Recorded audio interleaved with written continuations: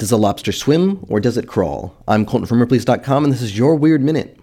In 1961, a group of French fishermen decided to cross the Atlantic Ocean in search of lobster. Eventually, they dropped their nets in the waters off the coast of Brazil and struck a mighty harvest. Unfortunately, the Brazilian fishermen were none too pleased. They complained to their government, and the Brazilian Navy arrived to send the French fishers home. France, however, responded in kind, deploying a destroyer and air squadron, but was quickly rebuffed. Hostilities escalated, with the Brazilians even capturing a French ship. The subdued conflict lasted for years, but was eventually settled in the international court before becoming too violent. The crux of the rights was whether lobsters crawled or swam. Brazil said the creatures walked on the seafloor and was thus part of their land.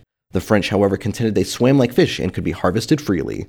Brazil won out in the end, but granted fishing rights to France for 5 years. For more strange stories, visit Ripley's.com, rate the Weird Minute if you haven't already, and tune in tomorrow for another Minute of Odd.